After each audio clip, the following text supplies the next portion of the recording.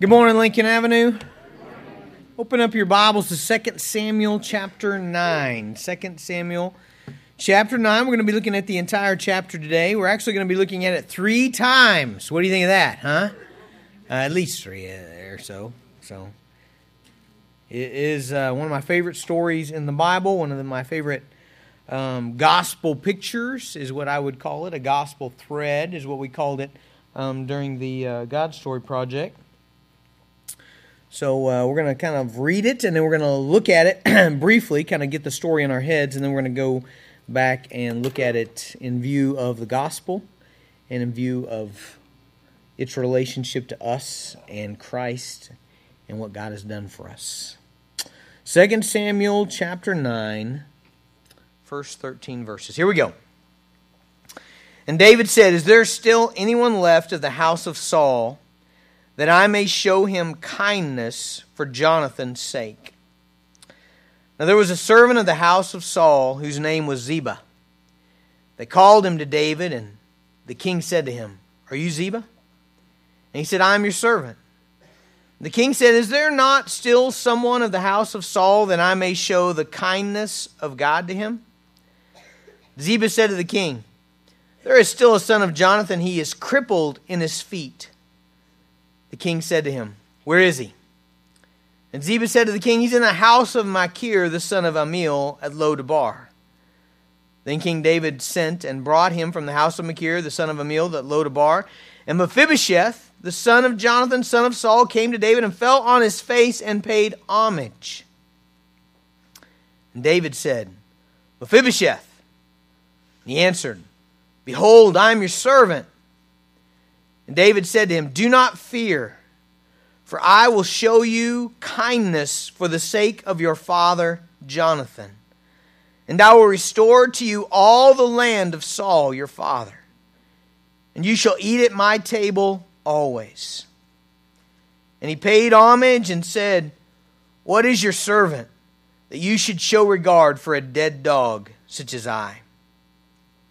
Then the king called Ziba, Saul's servant, and said to him, "All that belonged to Saul and to all his house I have given to your master's grandson. And you and your sons and your servants shall till the land for him, and shall bring in the produce, that your master's grandson may have bread to eat. But Mephibosheth, your master's grandson, shall always eat at my table." Now Ziba had 15 sons and 20 servants. And then Ziba said to the king, "According to all my lord the king commands his servant, so will your servant do."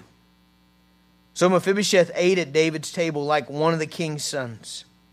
And Mephibosheth had a young son, whose name was Micah. And all who lived in Ziba's house became Mephibosheth's servants. So Mephibosheth lived in Jerusalem, for he ate always at the king's table. Now he was lame in both feet. Father, we rejoice at such a beautiful gospel picture. Father, we are Mephibosheth.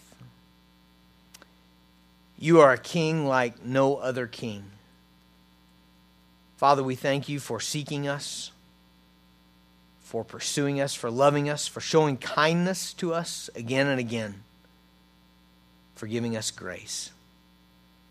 Lord, help us to rest in that grace today, that it would fill us up, that it would change the way that we live and the way that we treat others. Father, teach us about grace. In Jesus' name, amen. So we open up here in chapter 9, and I believe this is the first sermon in this series in which David is now the established king of Israel, okay?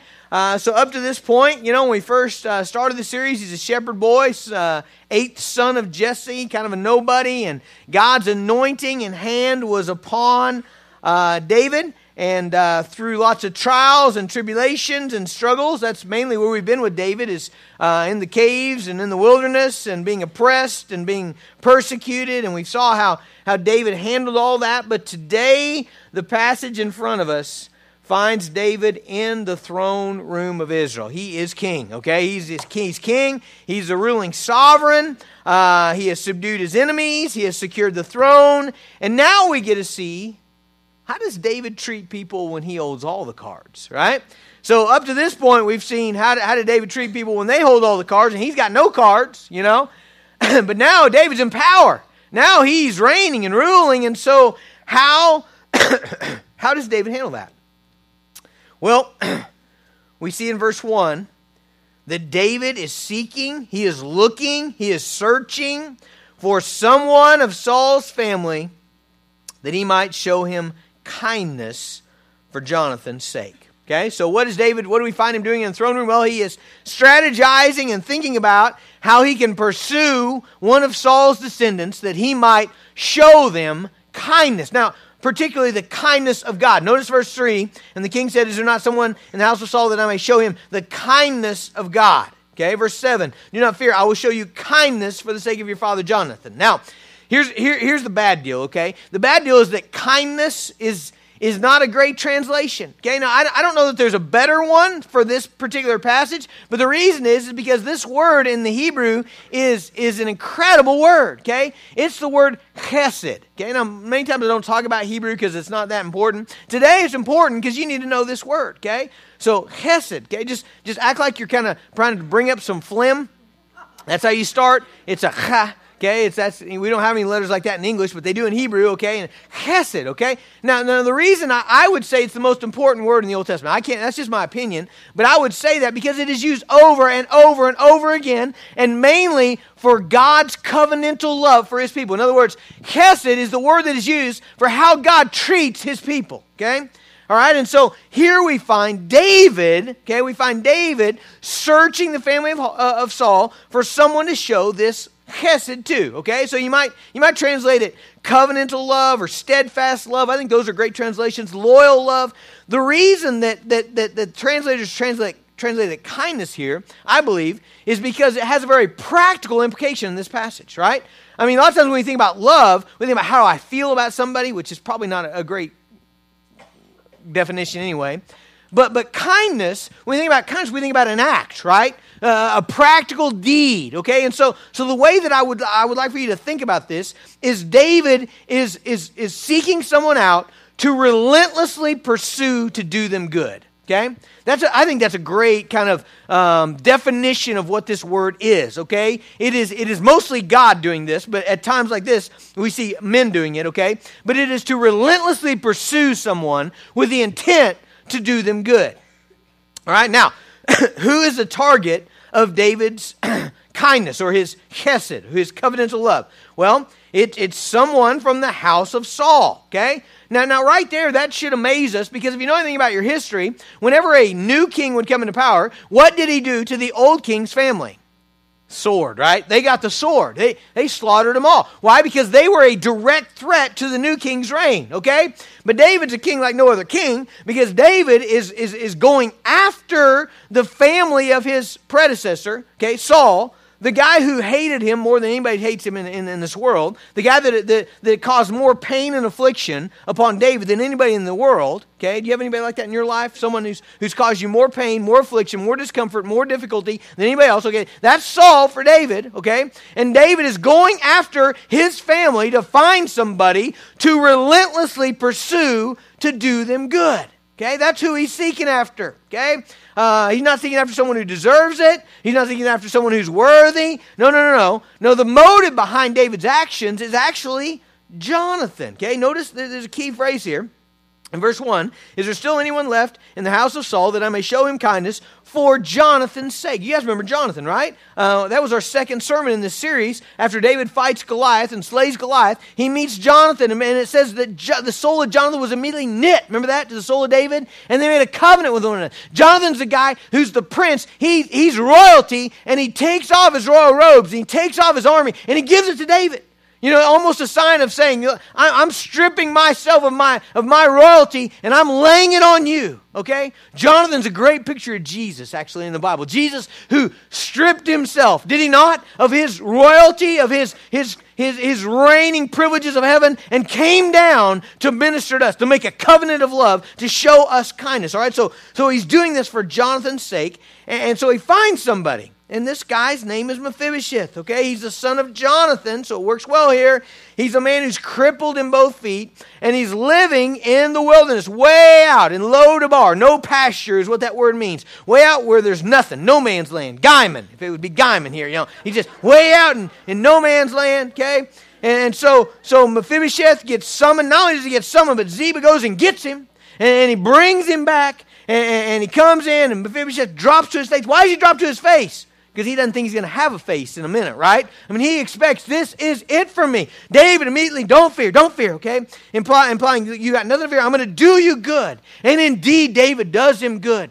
David immediately pulls out his checkbook, however you want to think about this. He gives him all the land of his father, Saul, who was the king. Immediately, Mephibosheth goes from being in the wilderness, being a hunted man, a fugitive. Now he's the richest guy in Jerusalem, probably, okay? David gives him all that, and then David brings him to his table and makes him one of his sons, okay?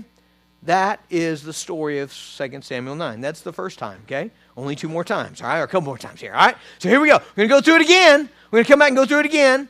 Now this time we're going to walk through the story, and what we're going to be looking for is gospel threads. What's the whole Bible about? The whole Bible's about Jesus, is it not? The whole Bible's about God's redemption plan of Jesus Christ coming to redeem his people for his own sake and making people that will reign with Christ in heavens and earth forever and ever. That's what the Bible's about. And so even when you find in your Old Testament, you're going to find pictures, glimpses, gospel threads of Jesus in the Old Testament, okay? And this particular story is a beautiful picture of the gospel. You have a gospel thread here, okay? So let's compare the story of David and Jonathan and Mephibosheth to the story of God the Father, God the Son, Jesus, and all you little Mephibosheths. Okay, that's who you are. You're a bunch of little Mephibosheths. Okay, if you're a believer here today, that's who you are. All right. Now, why are you that? Well, okay, who's Mephibosheth? Well, Mephibosheth is one who is separated from the king because of the rebellion of him and his family, okay? So Mephibosheth is separated. He's at odds with the king. He's of the family of Saul. He's an enemy of the king. That's who he is. That's why he's in the wilderness. That's why he's fled. That's why he is where he is, okay? And in the same way, who are you today? Who are you? Do you know who you are? Let me tell you who you are. You're a sinner, okay? That's who you are. Romans 3:23. For all, you're in all, okay? You don't get to be out of all, you're in all. All have sinned and fall short of the glory of God. And the wages of that sin is your death. It's your separation from God. In fact, Ephesians tells us that we need to remember something, okay? You need to remember this. Here's what it says. Ephesians 2:12. Remember that you were at that time separated from Christ, alienated from the commonwealth of Israel, strangers to the covenants of promise, having no hope and without God in the world. That's who you are here today, okay? You're a sinner. No, there is nobody who does not fall in that category. Everybody here in this room, that's who you are. You're a little Mephibosheth. You're separated from the king. You've offended the King of Kings. You're apart from him, okay? What else do we know about Mephibosheth? Well, we know that he suffered a terrible fall. Okay, if you go to 2 Samuel chapter 4, 2 Samuel chapter 4 and verse 4, it tells the story of how Mephibosheth got hurt. Okay, so 2 Samuel 4:4 says, Jonathan, the son of Saul, had a son who was crippled in his feet. He was 5 years old when the news about Saul and Jonathan came from Jezreel, and his nurse took him up and fled. And as she fled in her haste, he fell and became lame, and his name was Mephibosheth. So there's a story of how he got lame. Okay, he's 5 years old on the day of the Battle of Gilboa, when Saul and Jonathan both get killed. News gets back to where the royal family lives, that Saul and Jonathan have both been killed. What do they know? There's going to be a new king. There's going to be a new king. They know that.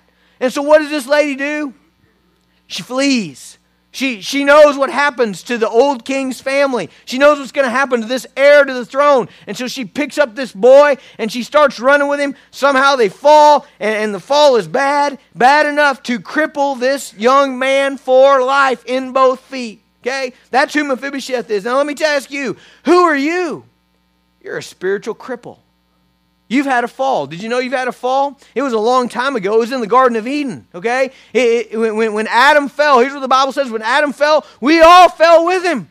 Okay, we fell, and we're damaged goods. Every one of us, damaged goods. We're broken on the inside. Our wanter is broken. Our desire is broken. We are damaged internally so that we don't even want what we ought to want. We don't love what we ought to love. We don't do what we ought to do. We're broken spiritually people. That's who we are. We've suffered a terrible fall, and now we've got nothing to offer to God, nothing to bring to the table. All of our righteousness, Isaiah says, is as filthy rags.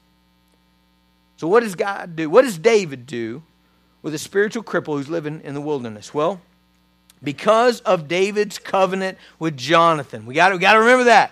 Because of David's covenant with Jonathan. Jonathan is the key here, okay? Jonathan is the one that brings about the action of David into Mephibosheth's life, okay? Because of that covenant, David goes after Mephibosheth. David pursues him. David is relentless in bringing and initiating Mephibosheth to come to himself. Now let me tell you who we are. We're little Mephibosheths who are spiritually damaged. We're broken in our sin. We're separated from the Father. But yet God the Father, because of Jesus. Because of Jesus. Who's Jesus? Jesus is the one who lived for us, who died for us, who's brought about this covenant relationship in which God the Father now comes after us to bring us to himself. Isn't it marvelous that David initiates the grace being given to Mephibosheth, not just to invite him, but to actually bring him? You know how we might, this would be plenty, wouldn't it? For David to send a letter to Mephibosheth's house in Lodabar and say, hey, Mephibosheth, I just want you to know, no hard feelings. If you're ever in Jerusalem, come see me. That'd be great, wouldn't it? That'd be an act of grace. Or maybe he goes one step further and he sends a new wheelchair. And he says, hey, Mephibosheth, I know the journey's difficult. You may have a hard time walking with your crutches, so here's a wheelchair. Come on anytime you want. Or maybe he goes even further and sends him a bus ticket. Says, hey, Mephibosheth, if you take the red line, and get on early in the morning, you can get to Jerusalem by late in the day. Or maybe he sends a taxi even. That would be great. No. David goes beyond all of that. You know what David does? He takes Ziba, his servant, he says, I want you to go get that guy. I want you to go get him. I want you to bring him. I want you to go get him, and I want you to bring him to me. That's what David does. What a beautiful picture of what God has done for you in Jesus Christ.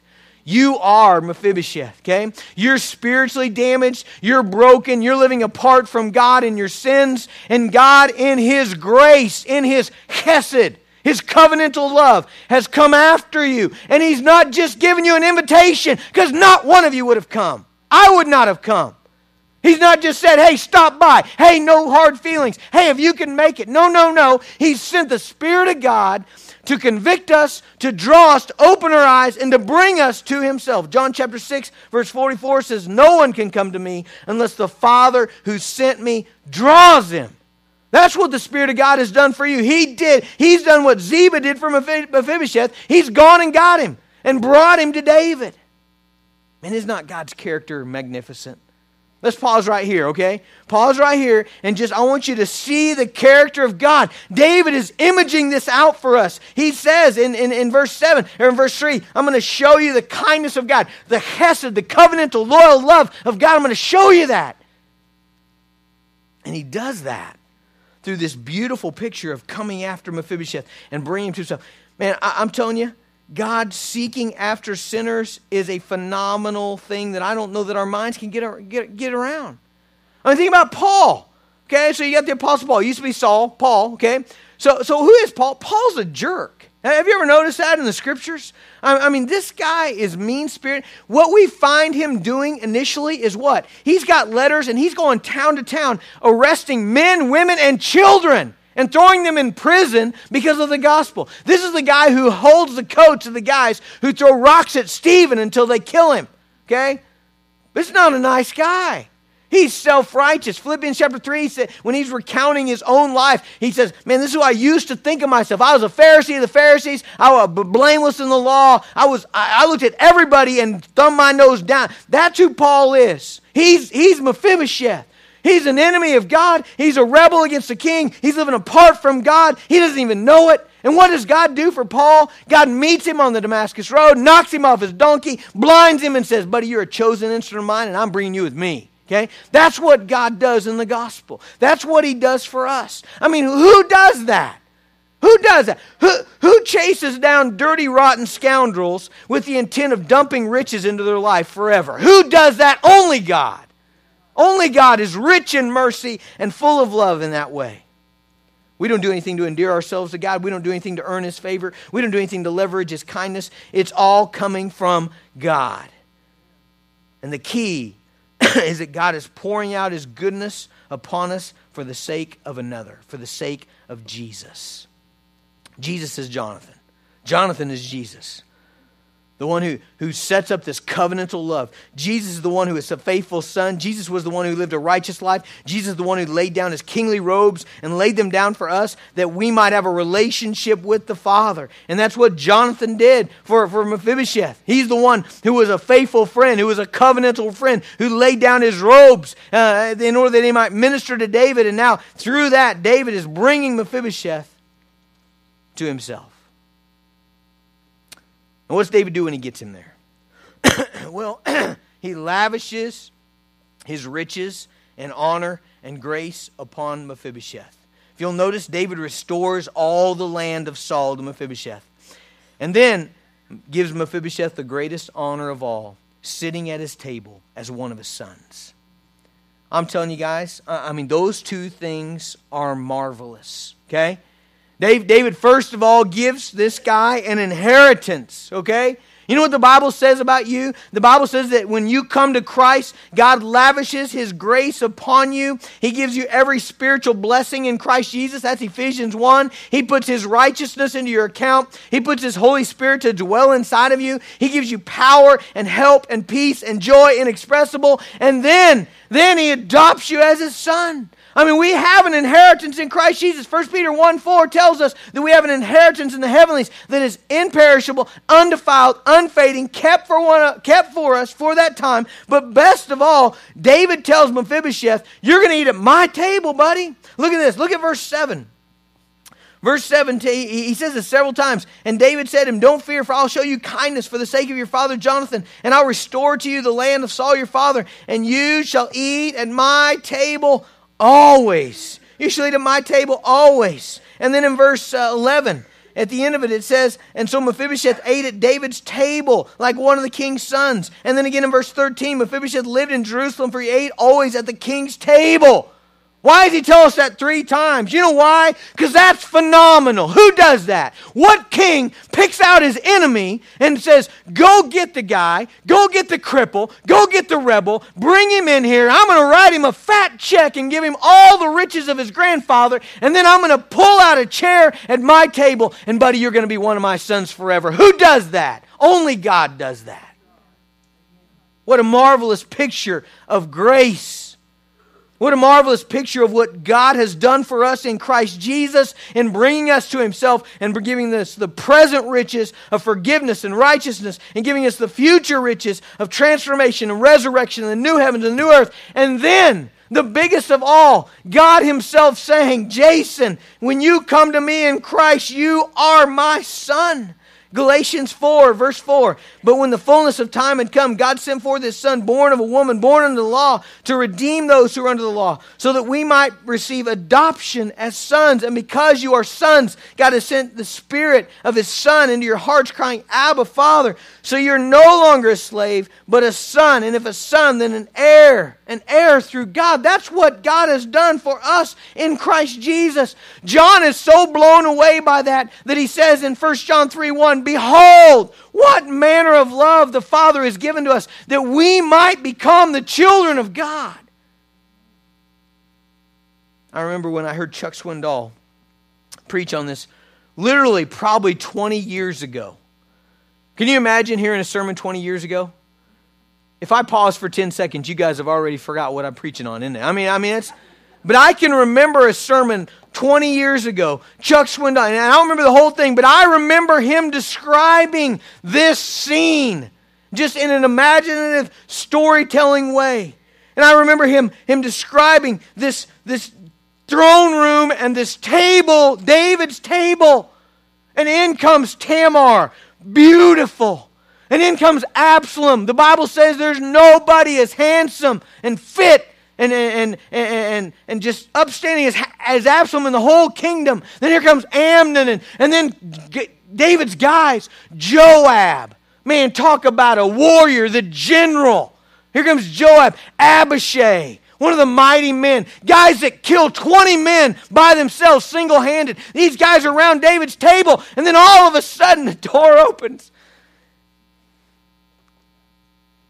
Dragging this crutch. Here comes the cripple. And David says, Joab, move over. Absalom, get out of the way. Pulls a chair at the table for you. You would be God's son. I'm not making that up. Did we not just read that in Galatians? That you might become children of God, sons. That's grace. You understand that? It's grace. This is the only way people come into the kingdom. This is it. It's the only way. Only by grace. Only by God initiating a relationship where He dumps His riches upon the undeserving. That's the only way it happened. Listen, if you came here today and your story is you've always been a good person. You've always been a good person. You've always done good deeds. You've always been righteous. And so God's going to let you in because you're a good person. You're not a son. You're a rebel. You're living in Lodabar. Because that's not the story of the gospel. The story of the gospel is you're separated from the king. You're a rebel from the king. You've disobeyed and dishonored God from your birth. And you're a spiritual cripple. And if you're a believer here today, God has come after you and rescued you and brought you into His riches and set you at His table. You have been given grace. We struggle with this in America. We struggle with this covenantal love. That's probably why we don't have a word for it. We don't have a word that matches what this is. We don't have a word like chesed. Because we struggle with this covenantal love, this loyal love, to be for somebody forever. To chase them down, to dump grace into their life. We don't know what that is. We struggle with covenantal love. We struggle with steadfast love. We know what fast love is. We got that. We got songs about that, right? You know, you're in love at lunch and you're out of love at supper. You know, I mean, we know about that. We know about fickle love, right? We know about I'll love you forever. I'll always be there. I'll take care of you forever until you annoy me. Then I'm out. You know, we know about falling in love. That's one of the expressions our culture loves to use because that's the way we think about it. I was walking along and boom, I fell into it. You know, I saw her and I fell into love. And you know, 3 days later, I fell out of it. You know, I mean, just bam, bam. That's the way we think of it. Let me tell you, that is not the love of the Bible. That's not what God has for you. God has, yes, He has loyal, steadfast love. Tim Keller compares what most Americans have to a consumer relationship and not a covenantal relationship. You know the difference, right? A consumer relationship is as long as you meet my needs, and I'll come by at your place. But the moment you stop, the moment it's bad, the moment it's wrong, then I'm out and I'm somewhere else. And here's what he says. In a consumer relationship, you sacrifice the relationship to meet your needs. In other words, if your needs aren't met, there goes the relationship. But in a covenant relationship, you sacrifice your needs to sustain the relationship. That's what we have in Christ. So here's the truth. If you're a believer here today, if you're a Christian, if the Spirit of God dwells in you, you only came one way. There's only one way. And that one way was your Mephibosheth. You're a spiritual cripple living in rebellion and sin against God. And God, because of His love and great mercy, has come after you with the gospel for Jesus' sake, because of Jesus' life and His death and His work on the cross. And God has brought you unto Himself and showered His riches upon you and made you His son. That's the only way you came. So, I want to talk to believers this morning about what should be the implications of us being shown this kind of love. Okay? That ought to change you. It ought to change you, okay? If you've been shown this kind of grace, if you've been shown this kind of love, if you're Mephibosheth and you've been brought to the table of the king, which if you're a believer you have, okay, if that's true of you, what should be the implications? Number one, no more boasting. Okay? And by no more boasting, I'm just saying in general, your whole look at the world changes, okay? About what you deserve and what you've got. All right? That's what I mean by that. Notice how Mephibosheth comes to David. What is your servant? This is verse 8. What is your servant that you would show regard for a dead dog like me? How should be our response to what God has done for us in Christ Jesus? In Ephesians chapter 2, which is basically, interestingly enough, Ephesians 2 is the story of Mephibosheth, okay? I know you're not going to find his name there or anything, but it's our story, it's gospel story. And let me just show you that. Ephesians 2:1, you were dead in your trespasses and sins, and what you once walked, following the course of this world, the prince of the power of the air, that now works in the sons of disobedience, to whom we all once lived in the passions of our flesh. In other words, you're separate from God. You're dead. That's what he says. You're dead. And then verse 4, but God being rich in mercy, because of the great love with which he loved us, even when we were dead in our trespasses, made us alive together with Christ. By grace you've been saved. He raised us up with him in the heavenly places, so that in the coming ages he might show the immeasurable riches. He piles his riches on us. The story of Mephibosheth. It's the story of the gospel. Verse 8, here's his assessment. Here's his summary. For by grace you've been saved through faith. This is not your own doing. It's the gift of God, not a result of works, so that no one may boast. How do you know if you're a boaster? Well, I think the best way is I want you to think about a couple questions, okay? Think about these. Reflect on how do you react when you feel you've been mistreated? How do you react when you don't immediately get what you pray for? How do you react when you have seasons of difficulty in your life? Now, here's the truth. If you immediately go to, I'm mad because I deserve better.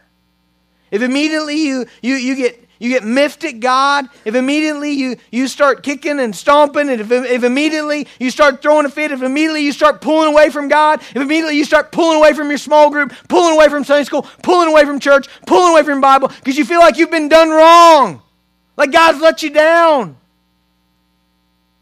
you don't get it. That no man may boast. You know why we can't boast? Because what do you deserve? What does Mephibosheth deserve? What does he deserve? What do you deserve, Christian? Hell. That's what you deserve. Nothing but that. That's what you earned. Do you want to get what you earned? You want to get what you worked for? You want what you earned, what you labored for? Do you want your wages for your good deeds? Well, let me tell you what they are.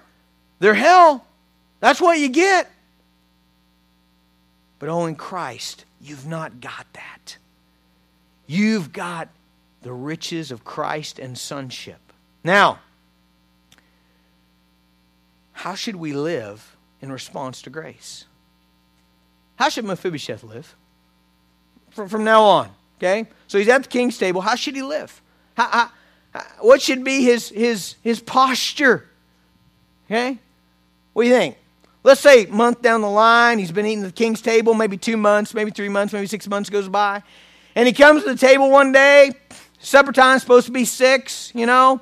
Something's happened, though, and the cooks are a little bit late, and maybe there's a battle going on, or something's got kind of the passel in an uproar, and here comes Mephibosheth, dragging his crippled self up to the table. He gets in there, pulls up, he's there at 5:59. He likes to eat, he's like me, you know. 5:59, he looks at his watch, 6 o'clock, no food on the table.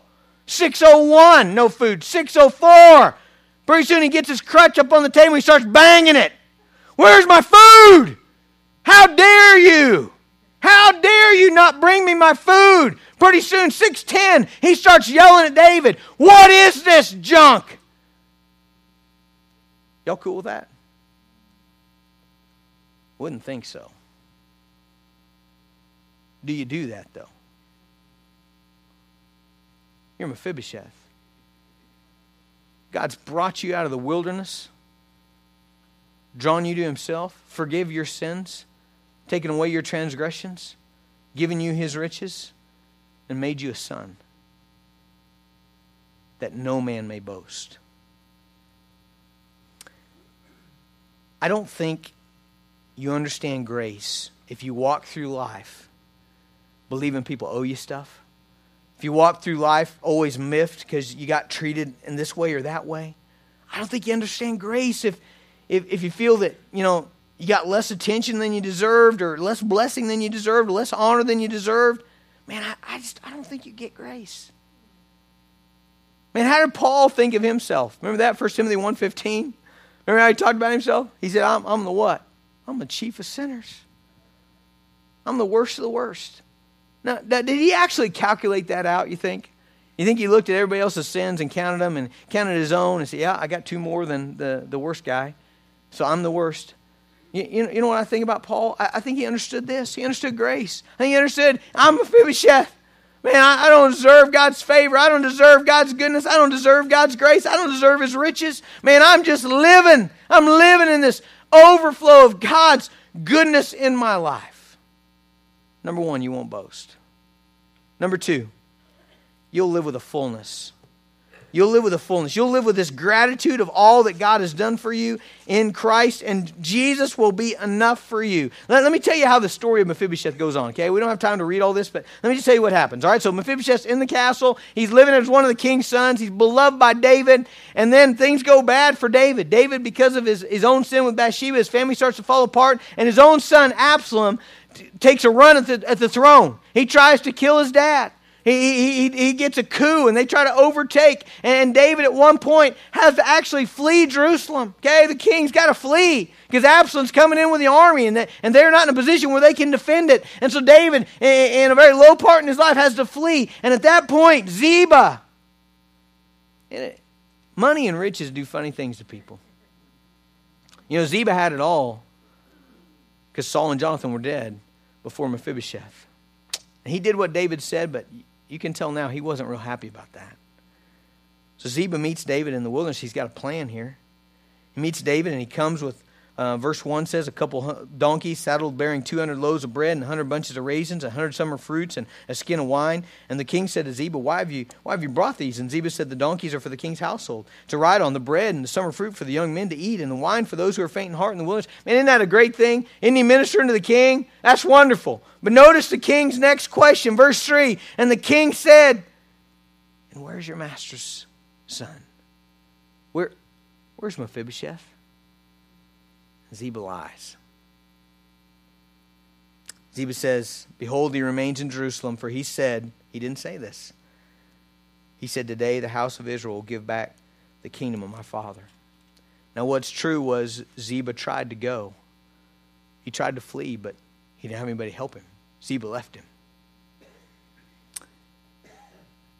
Absalom and his troops are defeated in the battle. And David is coming back into Jerusalem as the conquering king, coming back to take the throne. And here stands Mephibosheth in the outskirts of town. Verse 24 of chapter 19. And Mephibosheth, the son of Saul, came down to meet the king. He'd neither taken care of his feet or trimmed his beard or washed his clothes from the day the king departed until the day he came back in safety. Mephibosheth didn't shave, he didn't shower, he didn't change clothes. He just mourned for the king. He didn't take care of his feet. His feet evidently need a lot of care. Probably no circulation, probably like diabetes, sores. He didn't take care of them. He didn't care. What did he care about? All he cared about was the king. David sees that. David says, you know what? I'm just going to divide the land between you and Ziba. And here's what Mephibosheth says, verse 30. And Mephibosheth said to the king, oh, let him take it all. Let him have it all, king. I don't care about the land. Let him have it all, since my lord the king has come home safely. You know what we see there? People of grace, we just want Jesus. We're not the kind of people that say, I want the gifts of God, but I don't care that much about God. There are a lot of those folks, aren't there? Hey, as long as the gifts are rolling in, me and God are good, but when the gifts stop, then I'm out. No, not Mephibosheth. He said, I don't care about the land. I just want to be with the King. Number 3, how should we respond? People who have received grace are people who give grace. All right, the rubber's really going to meet the road here, okay? Are you ready for this? People who receive grace are people who give grace. Now, I know some of you are going to push back. I know you are, and you're going to push back probably to your small group leader tonight. And so let me just say something that maybe will clarify. Is there a place for justice? Absolutely. Absolutely. You know, should you always give your kids grace? You know, they don't clean their room when they're supposed to clean it. You know, should you say, that's okay? You know, well, maybe sometimes, but should you be just? Yes, because God is a God of justice when it's for their good, okay? So there's definitely a place of justice when it's for the good of everyone, okay? Absolutely, but here's the deal, folks. We who are in Christ ought to be people of grace, okay? If you can't be gracious, I don't know that you've received grace. That's a big problem. I mean, it really is. If you've lived your life as a Christian and you don't lavish kindness on people, you don't lavish forgiveness. Notice I use the word lavish. Why? Because it's a great word. It's a biblical word. In Ephesians chapter 1, verse 7, it says, in Him we have redemption through His blood, the forgiveness of our trespasses according to the riches of His grace, which He lavished upon us. I like the word because lavish means you're given too much, you know. You're extravagant with it. Man, is there ever a time where you're that way with grace? You're that way with people. Man, people are critical of you and you come back with grace. You come back with goodness. You come back with kindness. Man, isn't that who we are? Matthew 18:33, Jesus tells a parable about God forgiving us and showing His grace and pouring His mercy out on us. And here's the question at the end. And should not you who have received mercy, should not you have had mercy on your fellow servant as I had mercy on you? God says, man, I loaded you up with mercy. Shouldn't you have had mercy? I loaded you up with grace. Shouldn't you have given grace? Matthew 5:44. I say to you, love your enemies and pray for those who persecute you. And we all say what? Why? Why would we do that? Verse 45. So that you may be sons of your Father who's in heaven. For He makes His sun, big S-U-N, ball of burning gas in the sky. He makes His sun rise on the evil and on the good. He sends rain on the just and on the unjust. Shouldn't you be like your Father? Ephesians 4:32, shouldn't you show kindness and be tenderhearted and gracious as God in Christ has been to you? I mean, there's that refrain all through the Bible. There's a refrain of God showed mercy. Can't you show mercy? God showed grace. Can't you show grace? God's been kind. Can't you be kind? And here's the thing that drives me crazy, okay? Can we even say we've received grace if we're unable to show it? Man, if you live your life in this strict economy of giving only what you think other people deserve, man, have you received the grace of God? If you live your life saying, I'll scratch your back if you scratch mine, but I'll only scratch it for as long as you scratch mine, you know? You were 2 minutes and 3 seconds and got tired. That's all you're getting, buddy. Okay? If you live your life that way, if you live your life saying, you bought my lunch, I'll buy yours at an equivalent or lesser restaurant. You know, if you live your life saying, if you fail me, I owe you nothing but spite. If you're unjust with me, then payback is coming. If you're cruel with me, then cruelty is all you should expect. If you're indifferent to me, then I owe you nothing. If you just do your duty, then don't expect praise from me because it's your duty. Is that the way Mephibosheth lives? Tit for tat? Dollar for dollar? Even Steven? I mean, I'm sad to say, some Christians tell me that.